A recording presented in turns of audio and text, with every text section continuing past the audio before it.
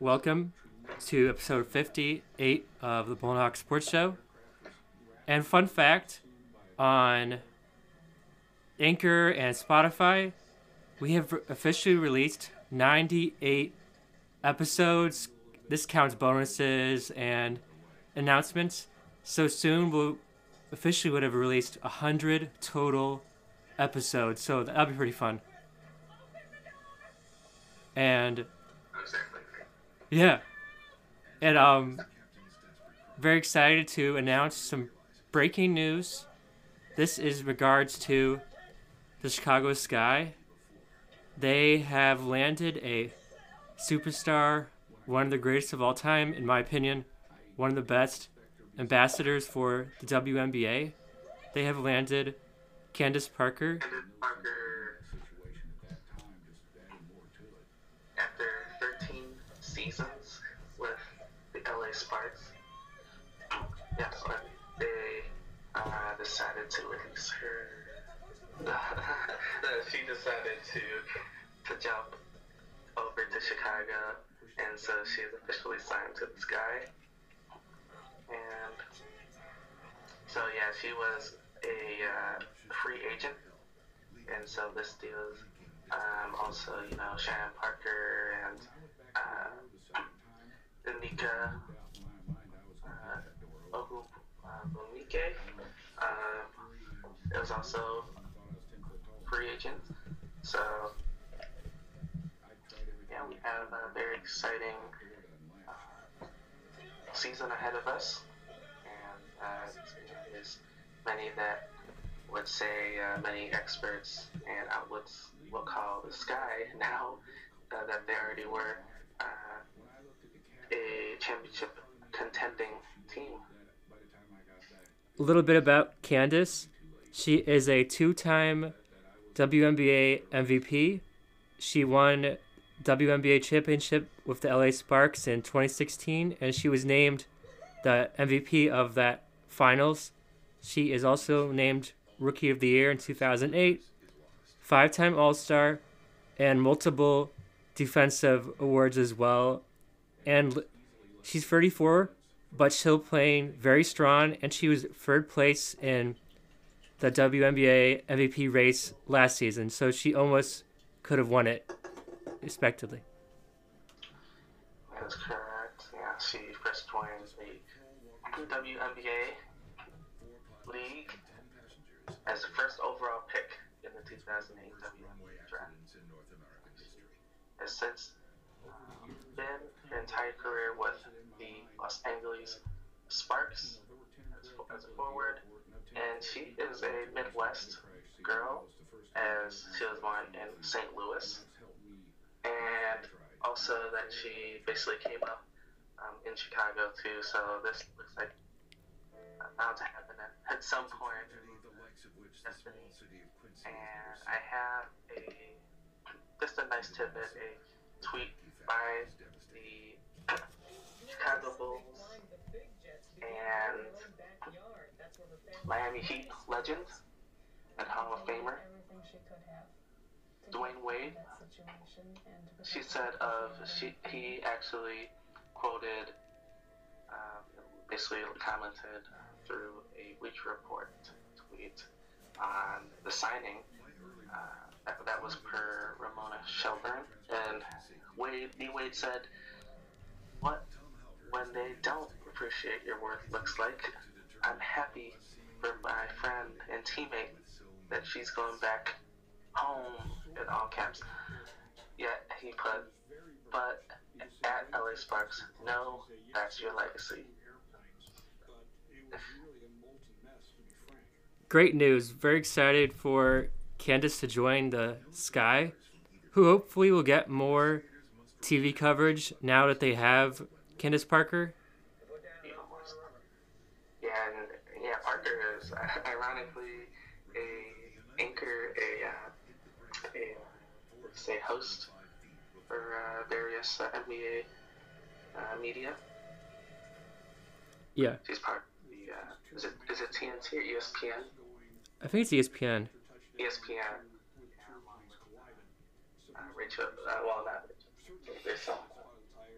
of the other shows that go on besides also a part of.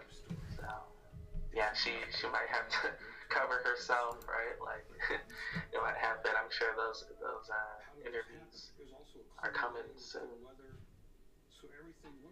And stay tuned for more about Candace Parker joining the Chicago Sky, and also the Chicago Sky's schedule when that comes out, when they play again after the wobble went so well for the Sky. There was few, if any, mishaps there.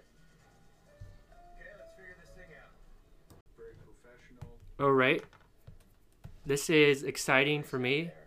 This is a kind of a rollout, a rebranding, reintroduction of tennis coverage on the Blog Sports Show.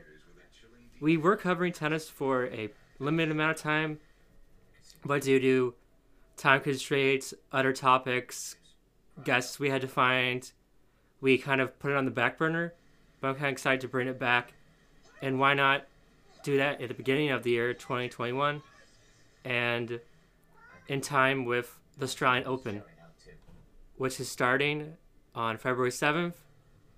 And a little bit about the 2021 Australian Open, different than in the past. There's more extensive lockdown and a 14-day quarantine lockdown, and they are helping the players in the women's and the men's side stay safe. And tennis greats such as Serena Williams has applauded the measures taken by the Tennis Association. She was on talking with Stephen Colbert a few days ago about she was excited about not excited, but she happy with. Yeah, she was on the Late Show. Yeah. Yep. Cat invasion. Yeah, Lachlan is excited too. Yeah, my cat's here. He's excited. So back to the Australian Open. Excited for the number of people who have said they'll participate, such as Rafael Nadal. He's going to be participating. Novak Djokovic. Not Andy Murray, sadly. He won't be.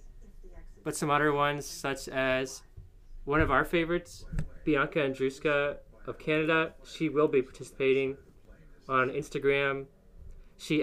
Somebody asked her, like, on one of those messages, will you be participating? And she said yes. And I also asked her that too, and she told me yes, so she will be. Did she post a yeah. message or what? Yeah, she was on Instagram story, and she said, ask me whatever you want. So somebody asked her that, and I asked her too, and she said to me, yes, she will be participating. Oh, right. Because she hasn't participated in a while due to injury.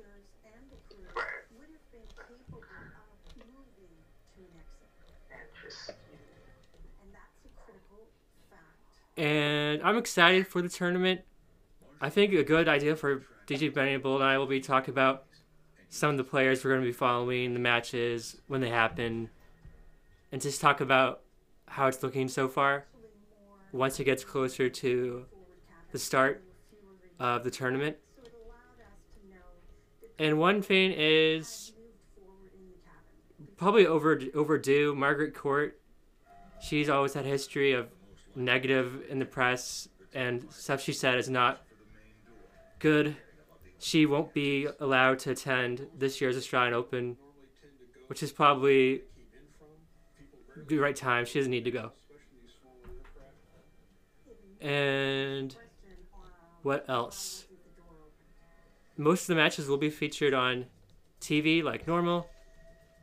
And as a fan, sometimes it can be hard to watch Australian Open due to it being so far ahead of us in hours. The time difference is a lot different, but I'll attempt to watch some matches. Or watch them on demand if that isn't required. It'll be taking place in Melbourne and over 2 weeks. The tourney starts in 11 days exactly. And we don't know any of the draws yet or the exact players who are participating yet. We'll know that more once February comes around. Because the qualifiers were just wrapping up for people to qualify for the Australian Open. Yeah, the Open is always broadcast on TV, on platforms, ESPN Plus pickup some, right, and on TV, ESPN, as well as their second channel as well. It's definitely, it's on like super like early mornings. Yep. Right. Yeah, since right by that time it's roughly prime time for us. So, well, prime time for them. So. And morning for us, early morning. Yeah. Our day is either just, I don't know how many, like 1 a.m. or 2 a.m. start to our like night is just ended or is ending. So like middle of the night. Well, stay tuned for more tennis coverage in the upcoming days here on the Blog Sports Show.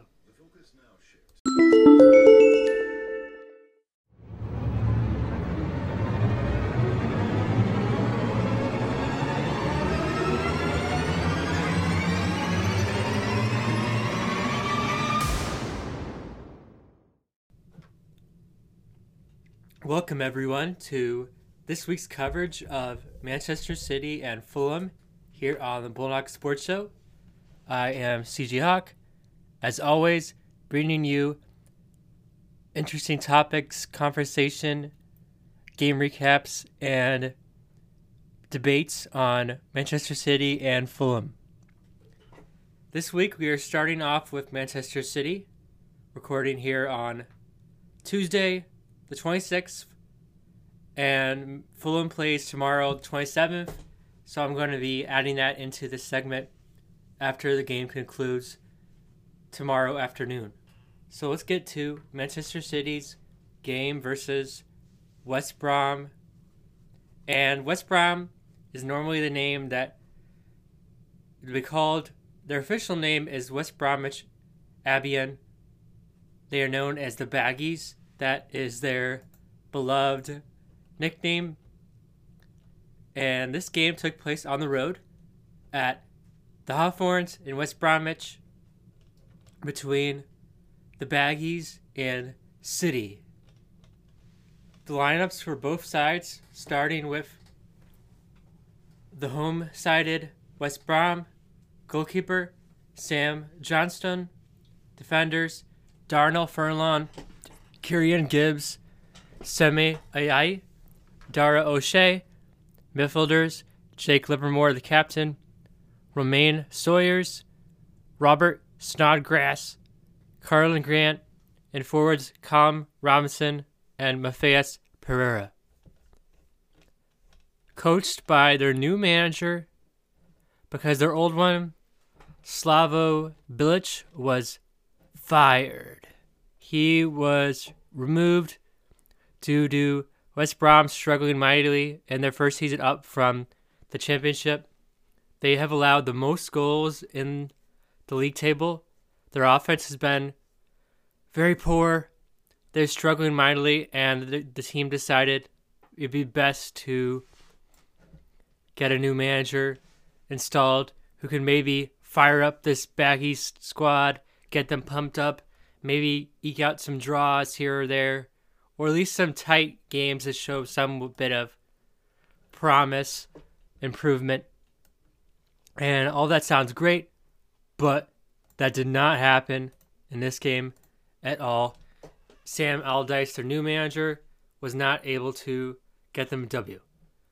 Now back to Manchester City's lineup. In goal, Ederson. Defenders, Ruben, John Zinchenko, Joel Cancelo. Midfielders, Ilkay Gundogan, excuse me, Rodrigo, Bernardo Silva. Forwards, Captain Raheem, Fast and Sense Sterling, Riyad Mahrez, and Phil. Those are is our starting 11 for City. Pretty similar. The main two differences are now Kevin De Bruyne will be out for 4 to 6 weeks due to his hamstring injury. So we had to replace him in the lineup.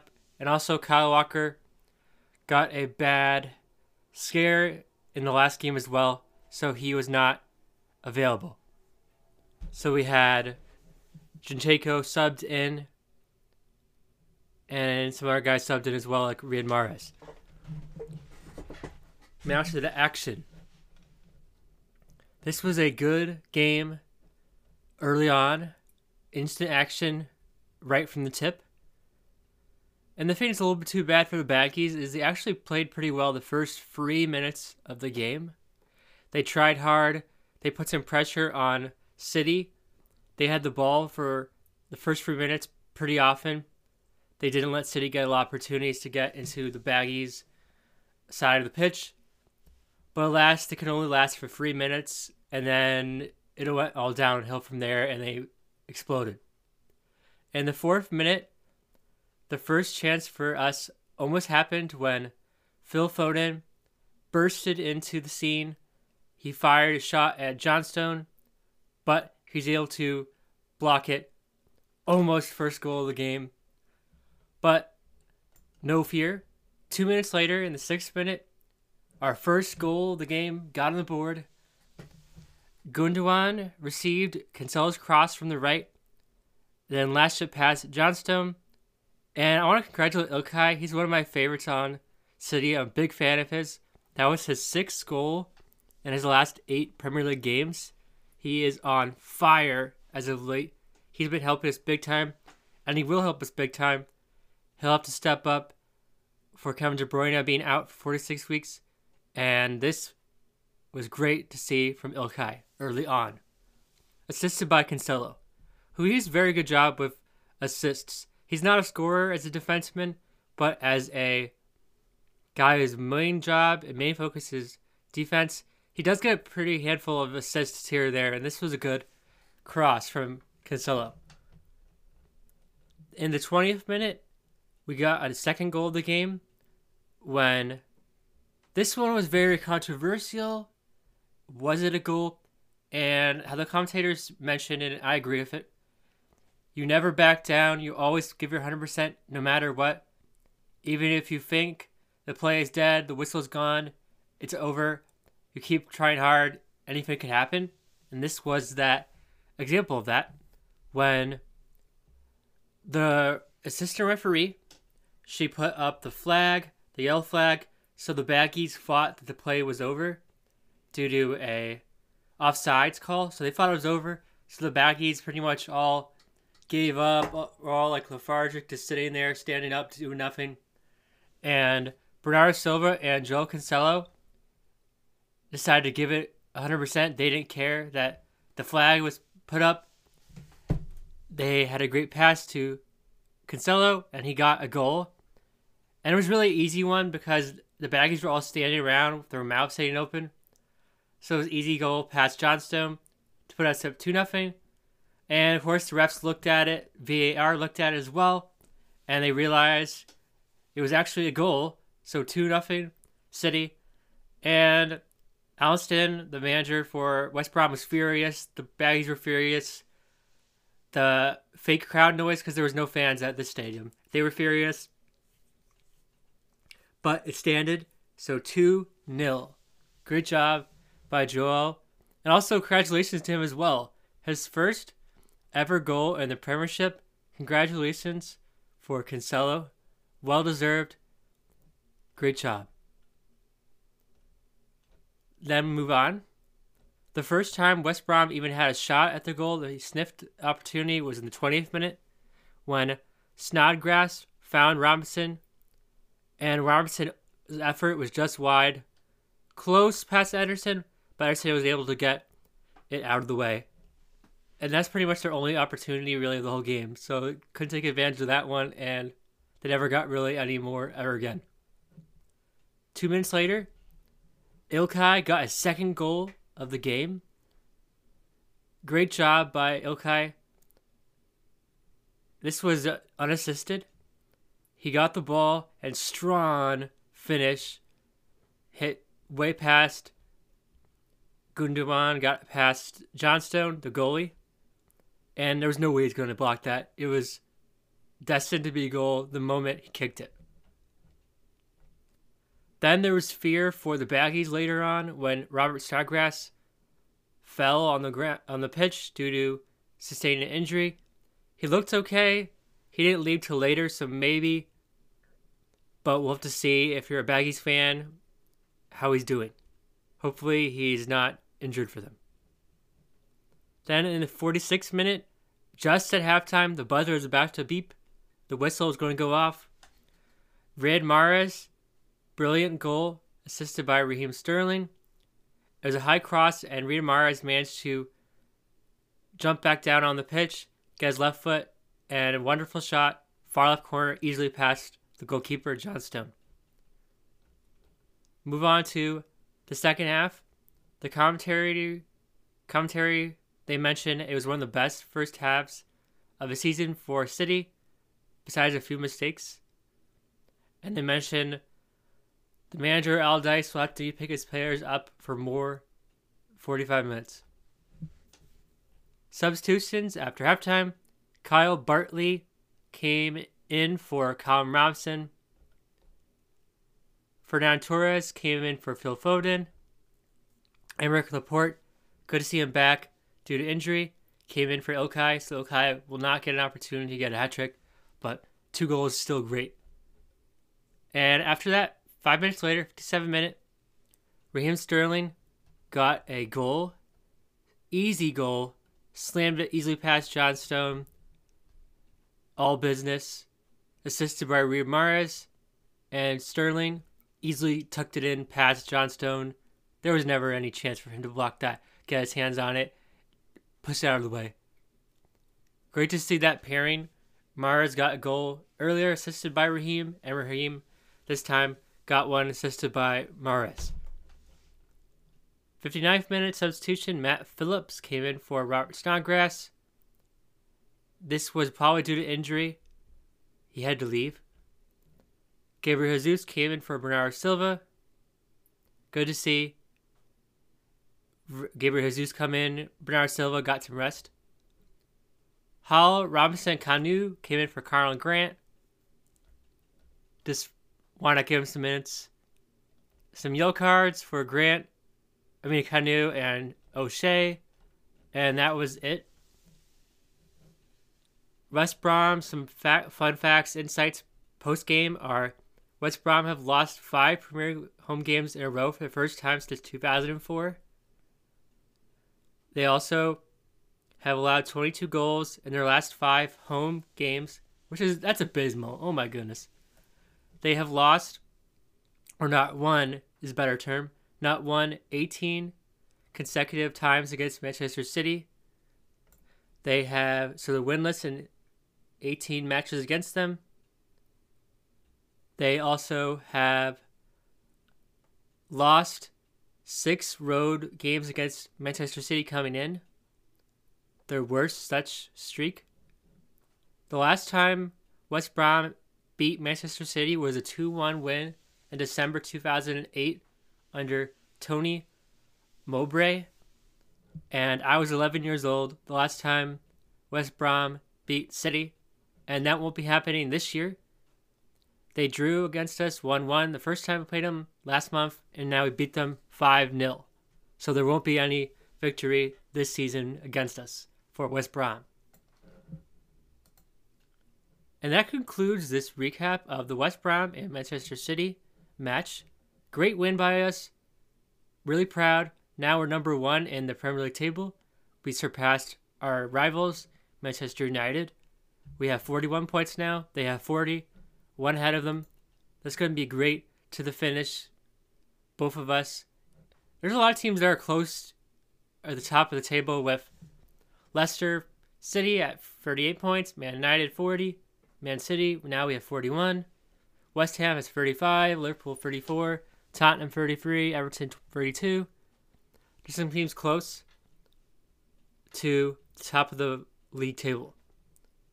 The bottom is a different story with Sheffield, all but relegated.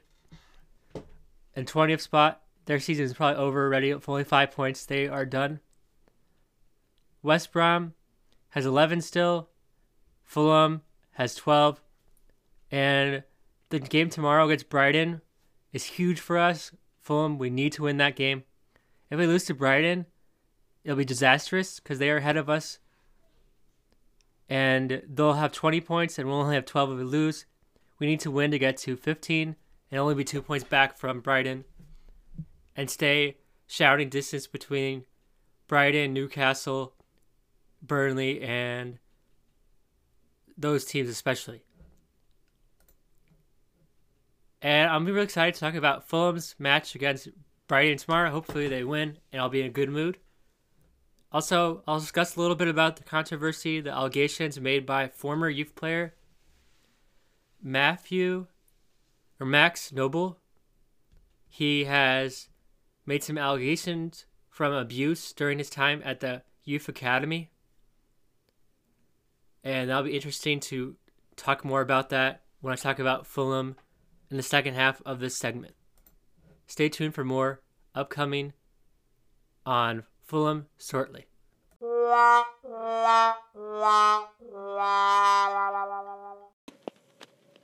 are back for the second half of this segment.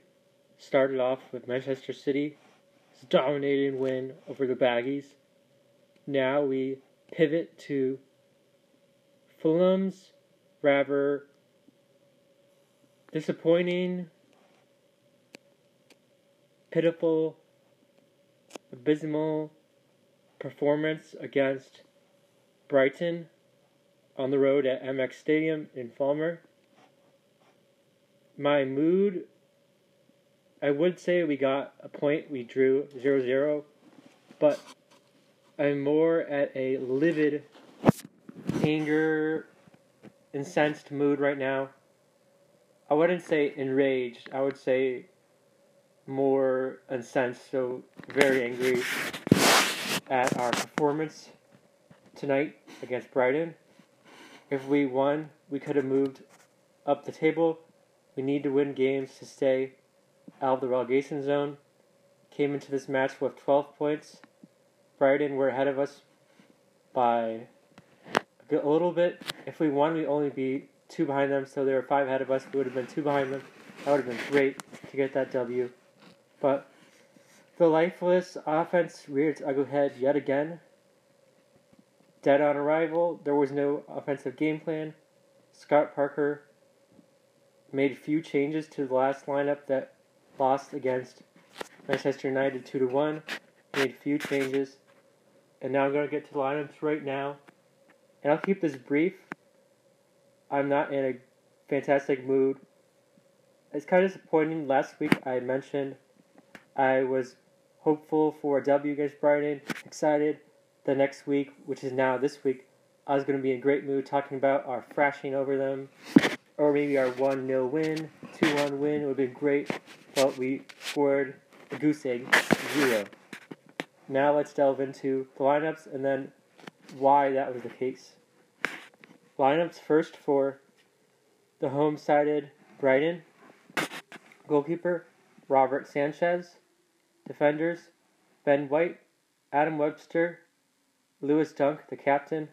Midfielders, Yves Basoma, Alexis McAllister, Pascal Groff, Solly March, Joel Veltzman. Forwards, Neil Mappe, Leonardo Trossard. That was their starting 11 in a 3-5-2 formation. They've always been the team this year that does not score goals. I've mentioned them before when I've recapped the last one we played against them on December 16th, which was also a 0-0 draw, by the way. I recapped that game. I talked about their defensive mentality, defense first. If they score a goal, it's nice, but that's not the manager's game plan going in due to the limited offensive weapons they have. And to be honest, that is what happened for them. They had a few chances to score against us, more than we had against them, but they didn't make any drastic mistakes that would have cost them on the score sheet, so they managed to get 0-0 and get another draw, which they're good at. They get a fair number of draws. They don't win very often. They win more than us. They have 3 wins, we only have 2. But they get more draws. And if you get a lot of draws and occasionally get a win here or there, you can reasonably stay in the Premier League. Now for our lineup, in our 3-4-3 formation, goalkeeper, Alphonse, defenders, Joachim, Tosin, Olania, Kenny Tete, midfielders, Bobby Reed, Harrison Reed, Andre Frank Zamboanguissa, forwards, Ruben, the visible man, Loftus-Cheek, Ivan Cavallero, and Admiral Lookman. No Mitrovic again, on the bench yet again. He did play in this match, coming in the 79th minute, which, why so late? He only had 10 minutes. When you only have 10 minutes, what can you reasonably get done? There are some great players that, in theory, 10 minutes would be more than enough that can make it happen. Explosive goal, maybe a great assist, with offensive going. But Mitrovic actually played pretty well in the 10 minutes he did play. Probably better than some of these guys, like Ivan Cavallero, Ruben, Invisible Man Cheek. And that was our starting 11. The game started. We did pretty well on possession. We had a good possession early on in the first half. Where we failed was many of the other areas. Corners, big disadvantage. They had 10 corners. Brighton, we had 0. And in shots, they had 16. We only had 10. They had 5 on target. We had 3 on target. And the free shots on target were very late in the match, closer to the end, which is good. It was 0-0, so maybe we could have gotten a goal. We did hold a slight lead in possession, 50.2 to 49.8 overall. And in case you're wondering, head-to-head, what was the hope coming in? They played 4 times total. We have 1 win against them and 3 draws. Our 1 win was at Craven Cottage at home. That was in January 2019, 4-2.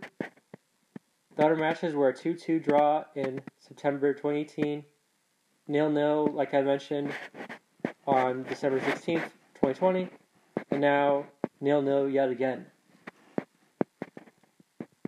This was a crushing draw. We did gain 1 point, which helps us in hopefully staying up in the Premier League.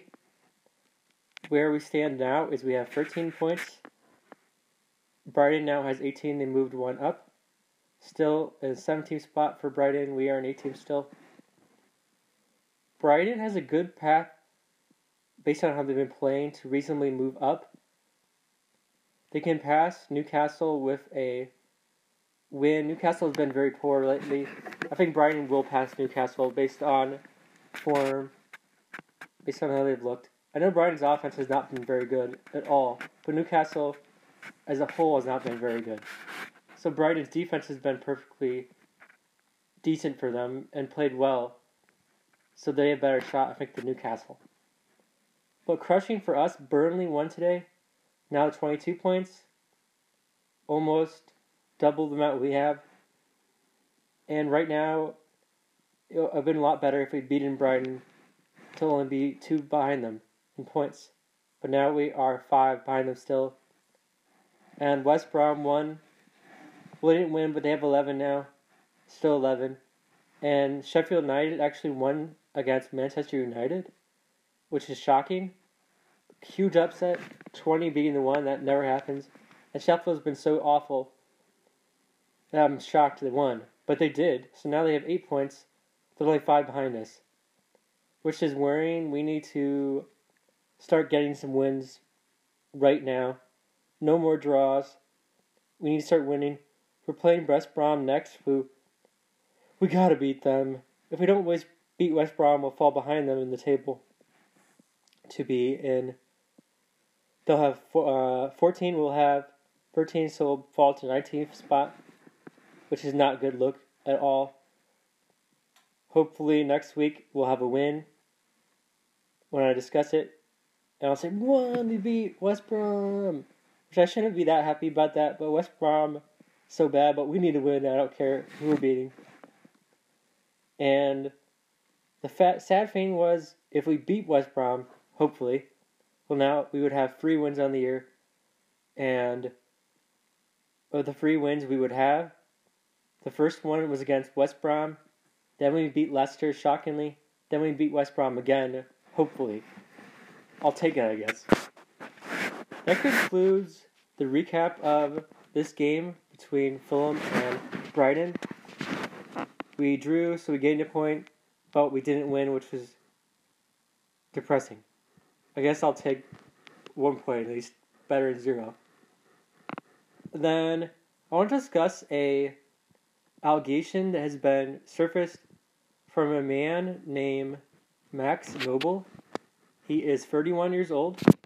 He used to be in Fulham's youth academy years ago, and he has surfaced and has accused Fulham's youth academy of horrible things in regards to abuse, racism, lots of bad-looking allegations that could be fake, or could be true.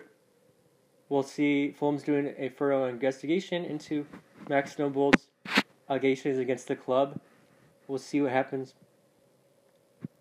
I am not a Nancy Grace type. I'm not going to immediately jump to conclusions and say, it's all true. I want to wait till the facts come out and more information comes out. But still, it is disturbing allegation nonetheless if it happens to be true that our youth academy is doing bad things, or in the past they did bad things. Because it was years ago, so I don't know if that's still going on right now. Thank you for listening to this week's Premier League recaps on Manchester City versus West Brom, and finally Fulham against Brighton. We'll be back next week with more Premier League recaps for Fulham and Manchester City. And this episode is 58, which will include some more topics revolving around Blackhawks, recent games against the Predators, and also losing Alex DeBrincat and one other guy due to COVID symptoms. And also I'll talk about the Bulls. DJ Bunny Bull and I will talk about the Bulls' recent games against the Lakers and Celtics. Those are the only 2 this week until the end of the weekend, so Saturday. So that'll be it for the Bulls. And then any other topics that we discuss. There's a potential that Jack O'Hara will come on, do wrestling. We'll see if that happens or if it has to be moved to a later date. Stay tuned for more.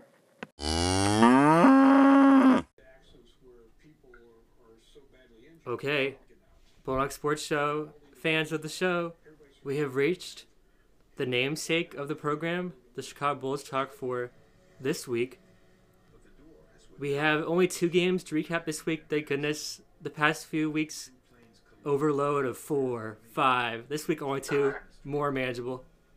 And the 2 are, first, we took on the LA Lakers on Saturday, and then on Monday we took on the Boston Celtics. Both games were at home at the United Center. First, we'll start with the Lakers.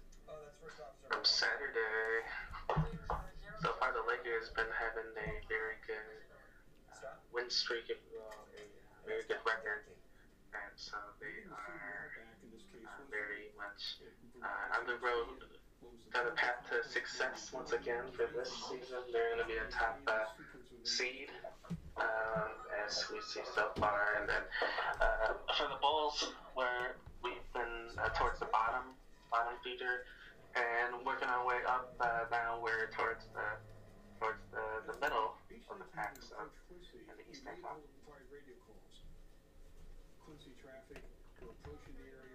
Yep, we took on Lakers. This game's different than last time we played the Lakers. Last time we faced them a few weeks ago, Anthony Davis did not play. We only had to face LeBron James. This time we had to face LeBron and Anthony Davis. And Anthony Davis, in my opinion, is probably one of the most important people on the Lakers because he scores the most points routinely.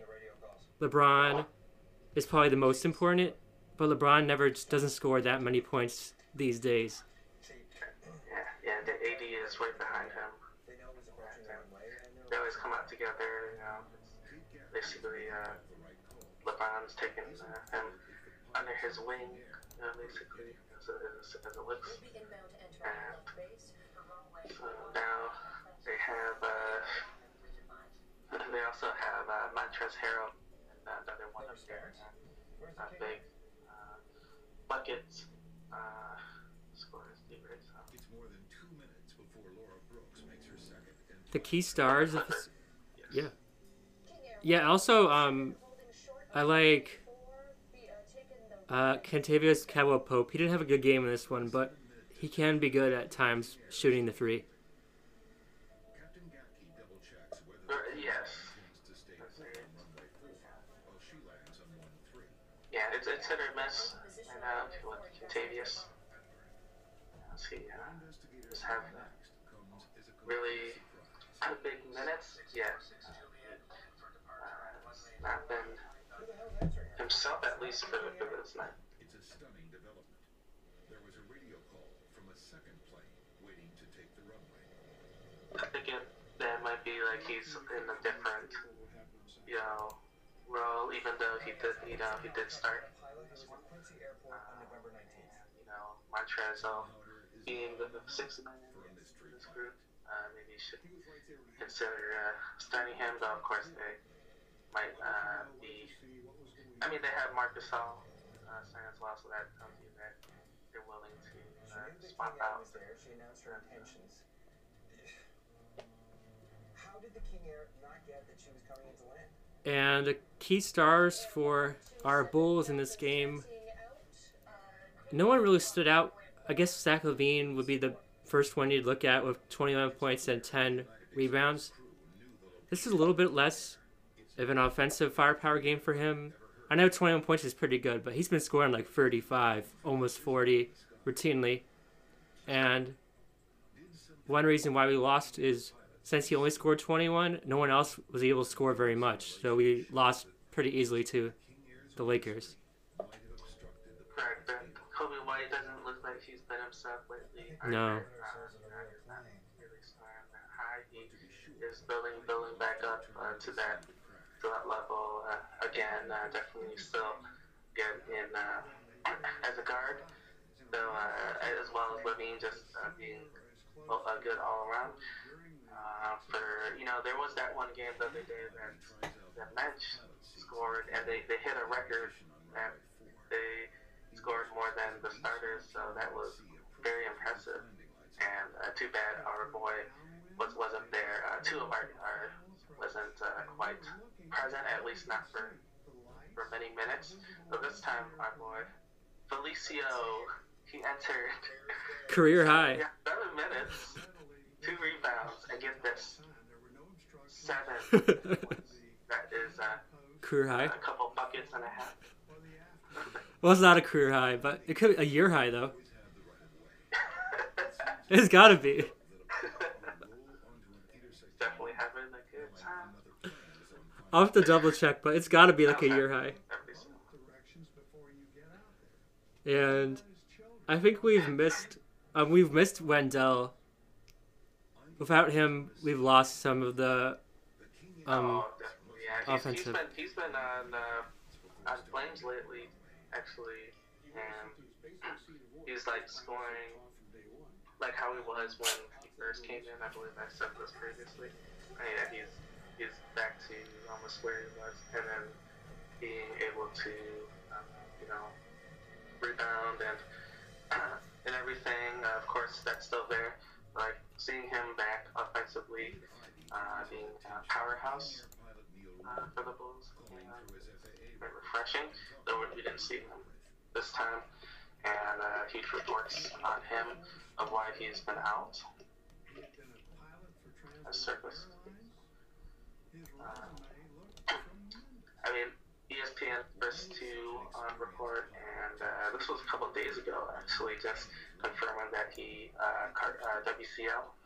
WCJ Carter is now going to be out for longer.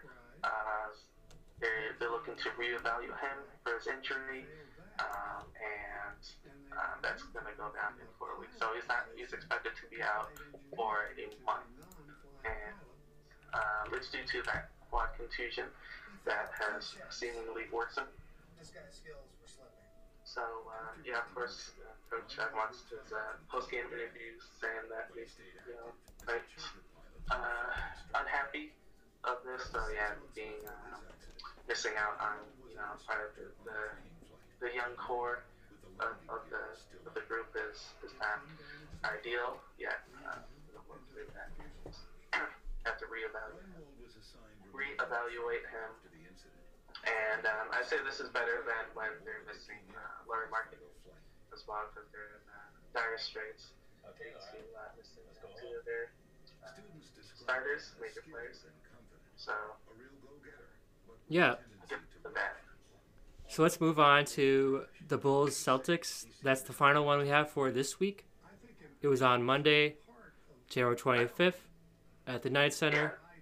Yeah, by the way, the Lakers took like a 101-90. Right. And as the announcer said, that's the score on paper does not reflect the way that no, it didn't. The game, I mean, it does make the Bulls look good. But, yeah, I mean that shows that they're fighting hard. And, it was at one point very one-sided. They were down by 30. Right. So that was very concerning, and there's quite reasons for that. And so yeah, we go to we stay at the UC and the Celtics. Is this a rematch? Is this a reschedule of the game as supposed to happen last week, or is it a different one? This had to be a reschedule. Because we're supposed to play them, but it was canceled, right? Right. Yeah, which is why, I mean, you can tell because the huge gap. I don't believe they intend to have from Monday all the way until the next one gets the Blazers on Saturday. So, and it's unusual for them to have a Monday game. Besides, I mean, they had some, of course, from last week, which was Martin Luther King Day. So, yeah, this one was one of them that I knew. I mean, at least because due to the team, that you face, and I know they're under some protocols. I had to reshuffle. Here we are. We were in the run-up area behind the King Air. I want to first say it was great to see Thaddeus Young have a great game. Almost a triple-double. 16 points, 9 rebounds, 9 assists. Yeah, he was definitely one out there. He was out there the same minutes as tied second with Markkinen and Levine being out there the most 34 minutes. So definitely very reliant on that, and he basically is the sixth man.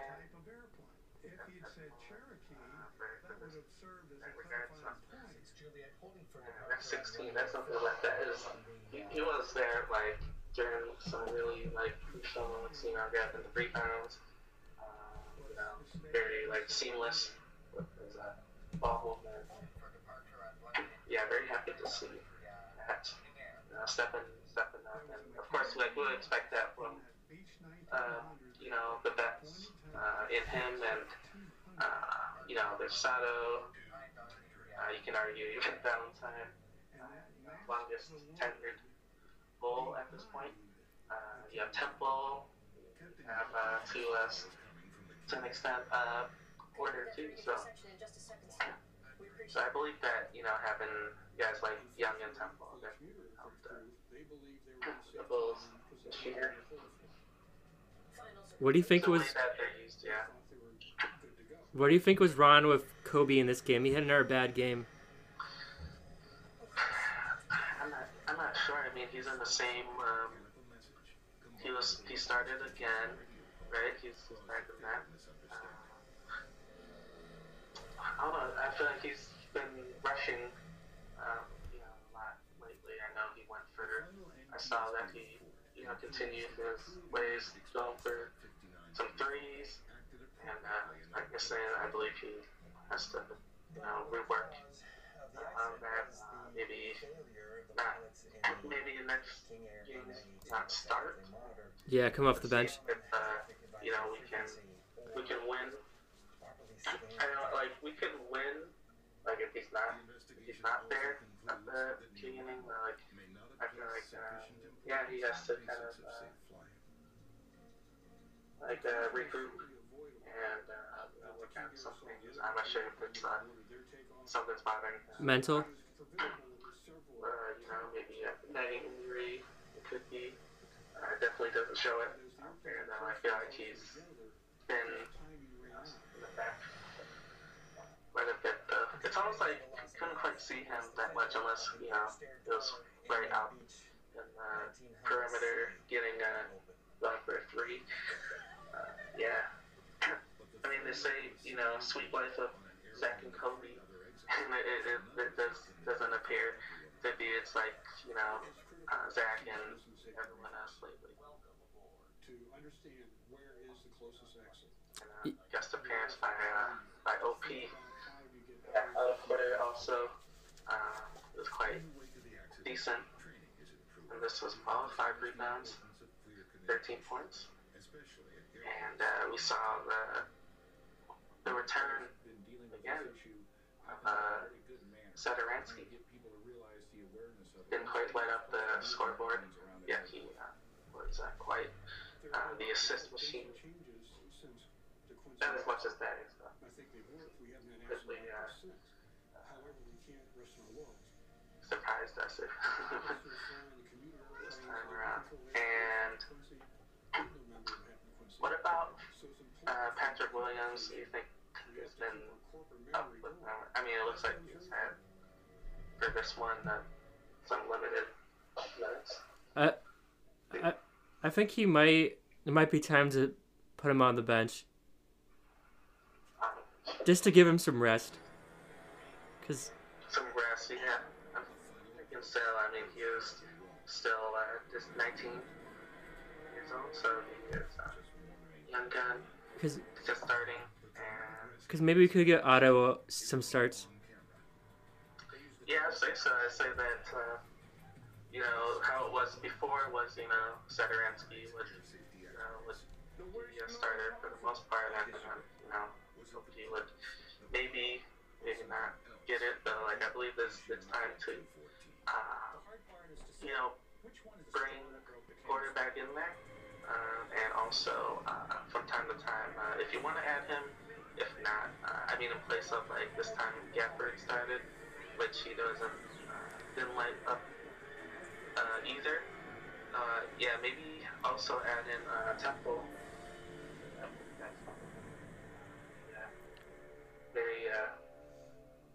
It'll be very good for them for the offensive side. Yeah, he's also a good ball. He is. I believe now that he's he's more comfortable on this full spot. Enjoy your stay in San Francisco and hope to see you again. So, and lastly, Zach Levine. 30 points. 30 or more. Yeah, 30. Had 6 rebounds, 3 assists, continuing that consistency, and putting the ball on his back, as they've said multiple times. Really getting the rhythm, and still working on how to get everyone behind as a team. So that's always constantly. It doesn't help with different injuries in the lineup. So again, I thought that Lauri Markkanen was again very good and continuing being consistent. That concludes. Points. Yeah, 18 points for Laurie. Yeah, right. That pushed us up. We only got to 100, if not. And this was, we took it out at 119. Good effort. Fun to move and definitely missing key components. Yeah, well, we'll definitely get back to that on Saturday as they face the Portland Trailblazers, right? So, yeah, that concludes our recap for their game from Monday against the Celtics. All right, we've made it to the Blackhawks. This is the conclusion for episode 58. They have played 3 times since we last talked. They took on the Red Wings at home at the Knight Center on Sunday. This was a big one for the Hawks. We crushed them 6-2. The Hawks and Red Wings are fighting for that last place finish in the Central Division, but the Blackhawks played very well against Dylan Larkin, Tomas Greiss, and Matthias of the Red Wings. We played well in both games, swept them. Great to see that. And I'm proud of the offensive performance there and the defense. It's improved since we last talked last week. And now I think we can move to the games this week. There was 2 games this week. On the road, we took on Nashville, the Nashville Predators, in back-to-back games, doubleheader. It took place on Tuesday and Wednesday. The Blackhawks and Predators are probably the opposite of each other. The Blackhawks defense very poor, very bad, whereas the Predators defense very good, but offense very poor. So we're pretty much the exact opposite of one another in team makeup. And let's see. Okay, so Tuesday, we made a change to the goalkeeping. We started Malcolm Subban for the second time this year. As you know, his first game, he was very poor, 5 goals allowed. But this game, much better, only allowed 2 games in regulation and then allowed 1 in overtime. So only 3 goals allowed by Subban. And overall, this was a fun game. I watched this one from 8 to the end of the game because I had my Zoom class from 5 to 8. And when it ended, I turned on the Hawks game. So I got to watch the last bit of it, second and third period. And I want to give a shout out to some of the big performers. First to Matthias Janmark. He has now scored 3 goals and 1 assist in a few games played. We signed him as a free agent this year, 1 year, $2.2 million contract. So a low risk buy, low cost buy, but he has rewarded us with a 3-goal point streak, which ended yesterday. But up until this one, he had 3 games in a row with a goal. And this one was really fun. It was a 1-on-1. This was one of the best defensive moves I've seen in a really long time for the Hawks. Matthias, he timed the Predators' pass perfectly.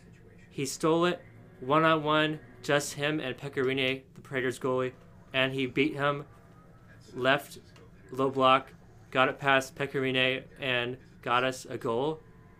That one was shown on the highlights multiple times because it deserved it. Great play on defensive and offensive for Janmark. Also, Dylan Strome scored again. Good to see him get some more goals. He's been a little bit inconsistent so far, but he got a goal in this one, and that's good to see. And he scored the first goal for us. So in the first period, it was 1-0 Hawks. And then Janmark got our last goal in the second period. This is where our defense kind of got a little bit rusty. We allowed the Predators to get some power play opportunities, which bit us in the butt. And we allowed some goals to Michael Granfeld and also Yakov Tenin. and it was 2-2 going into overtime. And Roman Yossi, the best player on the Predators, one of the best in the NHL, one of my favorites, beat us in overtime to get the 3-2 Predators win.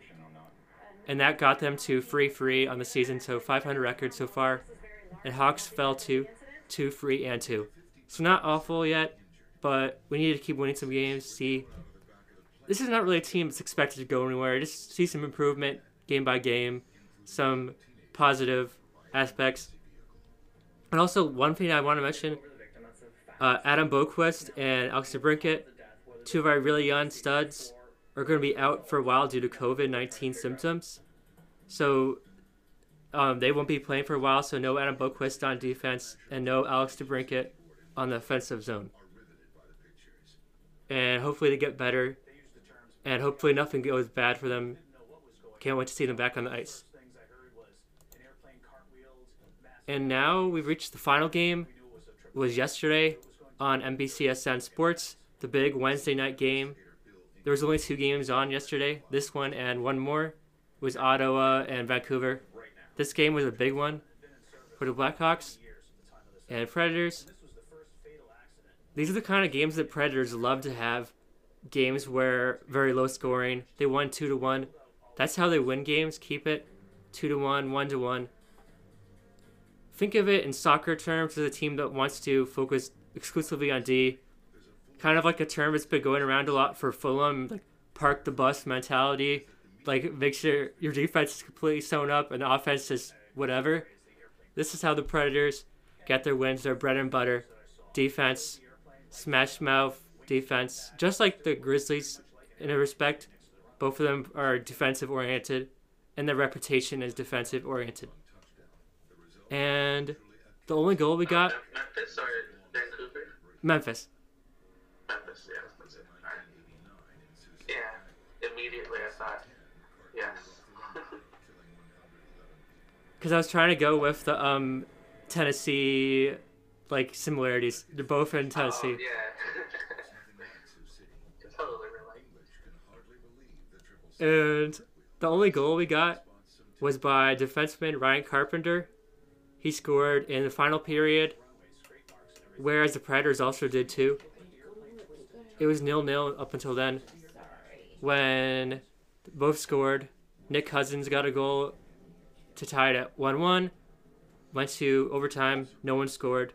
Then we made it to the shootout, where sadly the Hawks couldn't get the win. We ended up losing 2-1. But I want to give Kevin Lankton a shout out. Great job again. He's been very consistent as our goaltender. I think he might be our new starter goaltender for a while at least. But Subban wasn't bad, and Colin Deal has been bad.